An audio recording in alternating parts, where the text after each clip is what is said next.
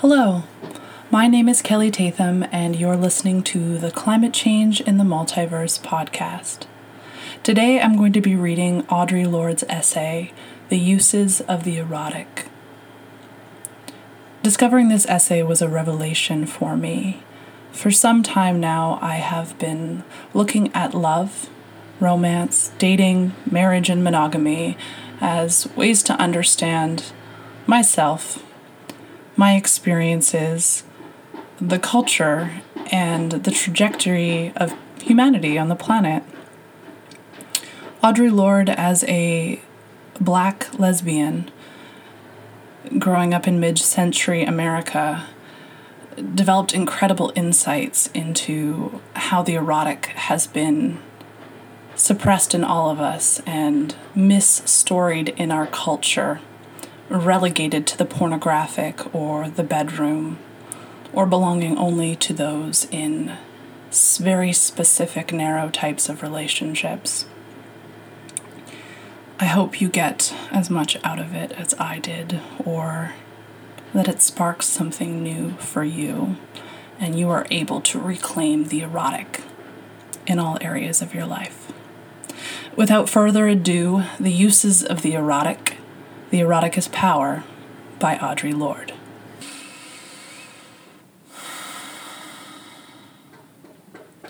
There are many kinds of power, used and unused, acknowledged or otherwise. The erotic is a resource within each of us that lies in a deeply female and spiritual plane, firmly rooted in the power of our unexpressed or unrecognized feeling. In order to perpetuate itself, every oppression must corrupt or distort those various sources of power within the culture of the oppressed that can provide energy for change. For women, this has meant a suppression of the erotic as a considered source of power and information within our lives. We have been taught to suspect this resource, vilified, abused, and devalued within Western society. On the one hand, the superficially erotic has been encouraged as a sign of female inferiority. On the other hand, women have been made to suffer and to feel both contemptible and suspect by virtue of its existence. It is a short step from there to the false belief that only by the suppression of the erotic within our lives and consciousness can women be truly strong. But that strength is illusory, for it is fashioned within the context of male models of power. As women, we have come to distrust that power which rises from our deepest and non-rational knowledge. We have been warned against it all our lives by the male world, which values this depth of feeling enough to keep women around in order to exercise it in the service of men, but which fears this same depth too much to examine the possibility of it within themselves. So women are maintained at a distant and inferior position to be physically milked, much the same way ants maintain colonies of aphids to provide a life-giving sustenance for their masters. But the erotic offers a well of replenishing and provocative force to the woman who does not fear its revelation, nor succumb to the belief that sensation is enough. The erotic has often been misnamed by men and used against women. It has been made into the confused, the trivial, the psychotic, the plasticized sensation. For this reason, we have often turned away from the exploration and consideration of the erotic as a source of power and information, confusing it with its opposite, the pornographic. But pornography is a direct denial of the power of the erotic, for it represents the suppression of true feeling. Pornography emphasizes sensation without feeling. The erotic is a measure between the beginnings of our sense of self and the chaos of our strongest feelings. It is an internal sense of satisfaction to which, once we have experienced it, we know we can aspire. For having experienced the fullness of this depth of feeling and recognizing its power, In honor and self-respect, we can require no less of ourselves. It is never easy to demand the most from ourselves, from our lives, from our work. To encourage excellence is to go beyond the encouraged mediocrity of our society is to encourage excellence. But giving into the fear of feeling and working to capacity is a luxury only the unintentional can afford. And the unintentional are those who do not wish to guide their own destinies. This internal requirement towards excellence, which we learn from the erotic, must not be misconstrued as demanding the impossible from ourselves nor from others. Such a demand incapacitates everyone in the process. For the erotic is not a question only of what we do. It is a question of how acutely and fully we can feel in the doing. Once we know the extent to which we are capable of feeling that sense of satisfaction and completion, we can then observe which of our various life endeavors brings us closest to that fullness. The aim of each thing which we do is to make our lives and the lives of our children richer and more possible. Within the celebration of the erotic in all our endeavors, my work becomes a conscious decision, a longed-for bed which I enter gratefully and from which I rise up empowered. Of course, women so empowered are dangerous. So we are taught to separate the erotic demand from the most vital areas of our lives other than sex. And the lack of concern for the erotic root and satisfactions of our work is felt in our disaffection from so much of what we do.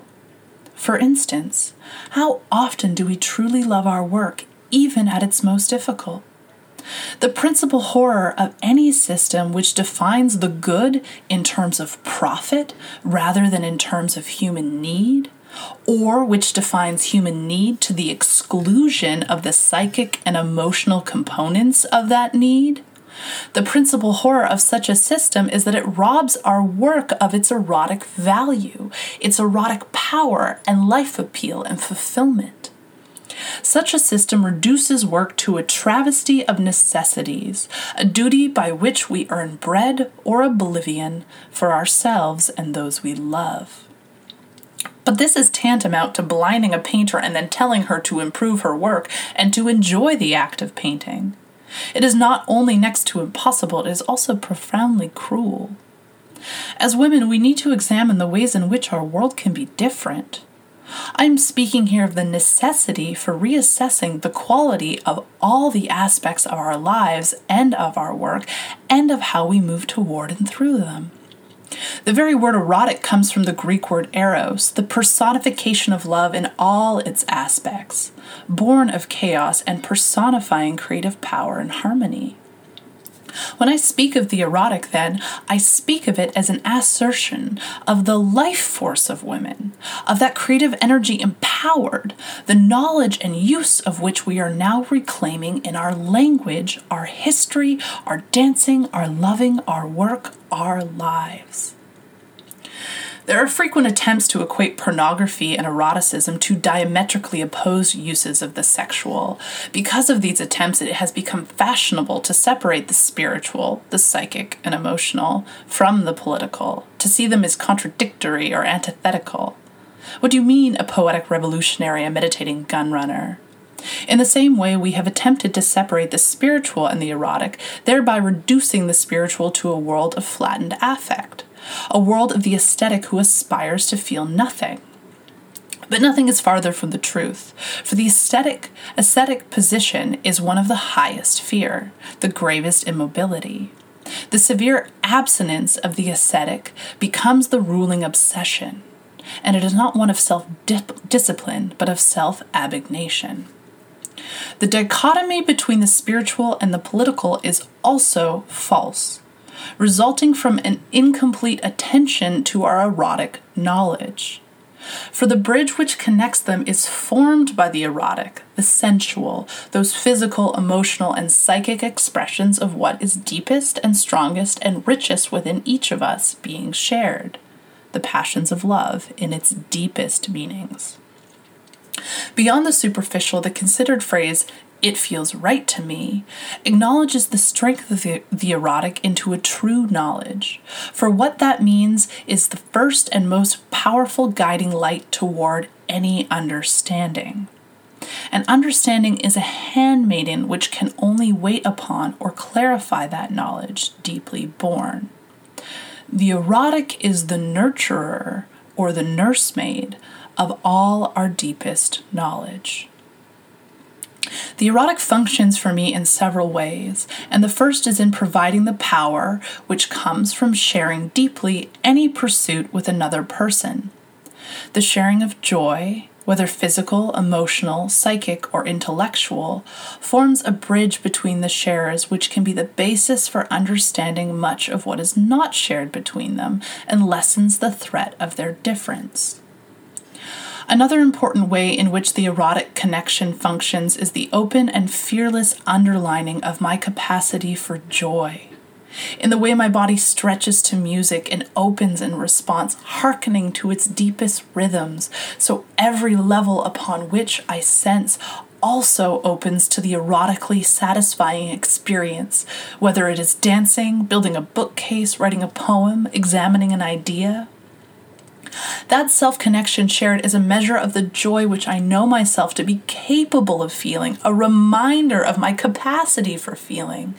And that deep and irreplaceable knowledge of my capacity for joy comes to demand from all my life that it be lived within the knowledge that such satisfaction is possible and does not have to be called marriage, nor God, nor an afterlife. This one reason why the erotic is so feared and so often relegated to the bedroom alone when it is recognized at all. For once we begin to feel deeply all the aspects of our lives, we begin to demand from ourselves and from our life pursuits that they feel in accordance with that joy which we know ourselves to be capable of. Our erotic knowledge empowers us, becomes a lens through which we scrutinize all aspects of our existence, forcing us to evaluate those aspects honestly in terms of their relative meaning within our lives. And this is a grave responsibility projected from within each of us, not to settle for the convenient, the shoddy, the conventionally expected, nor the merely safe. During World War II, we bought sealed plastic packets of white uncolored margarine with a tiny intense pellet of yellow coloring perched like a topaz on top, just inside the clear skin of the bag. We would leave the margarine out for a while to soften, and then we would pinch the little pellet to break it inside the bag, releasing the rich yellowness into the soft, pale mass of margarine.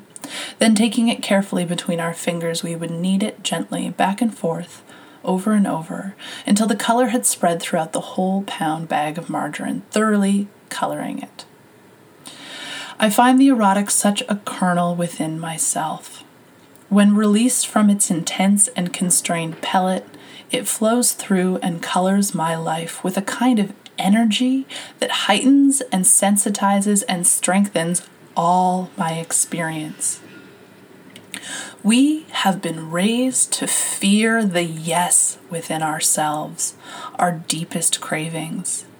But once recognized, those which do not enhance our future lose their power and can be altered. The fear of our desires keeps them suspect and indiscriminately powerful, for to suppress any truth is to give it strength beyond endurance.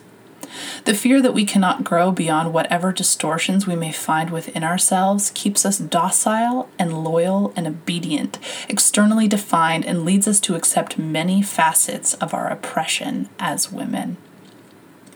When we live outside ourselves, and by that I mean on external directives rather than from our internal knowledge and needs, when we live away from those erotic guides from within ourselves, then our lives are limited by external and alien forms, and we conform to the needs of a structure that is not based on human need, let alone an individual's.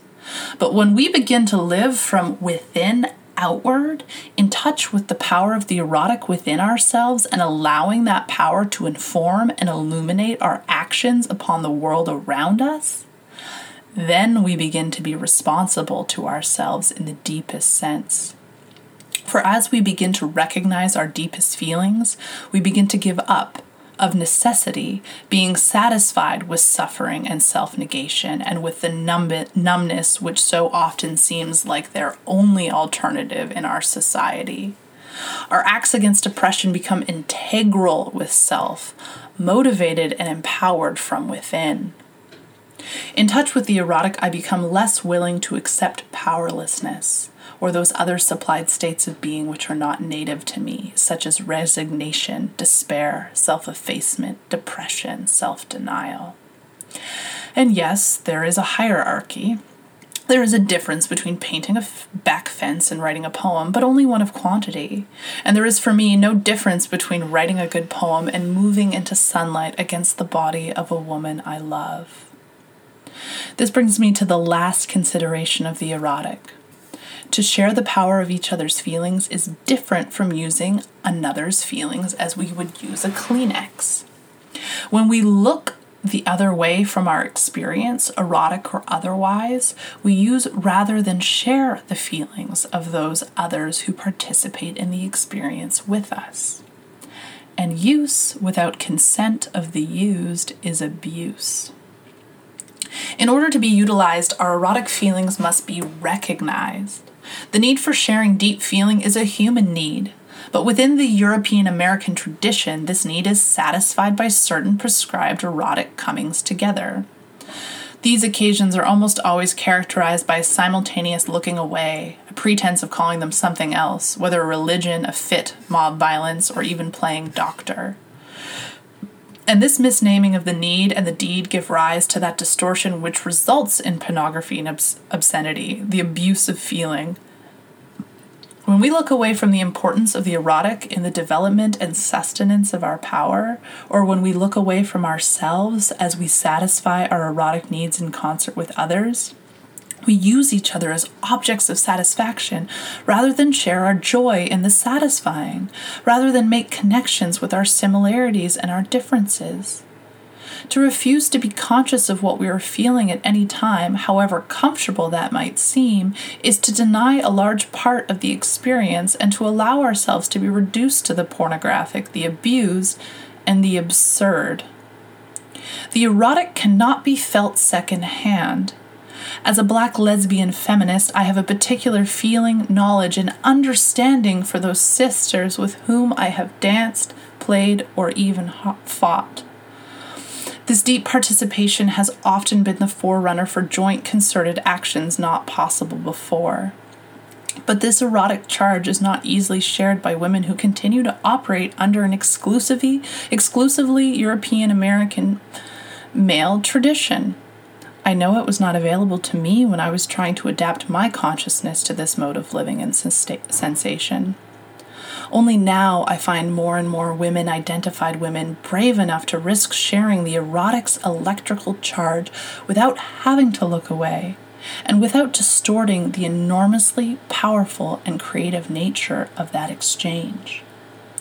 Recognizing the power of the erotic within our lives can give us the energy to pursue genuine change within the world, rather than merely settling for a shift of characters in the same weary drama. For not only do we touch our most profoundly creative source, but we do that which is female and self-affirming in the face of a racist, patriarchal, and anti-erotic society. Wow, right? Thank you for listening. Have a beautiful day.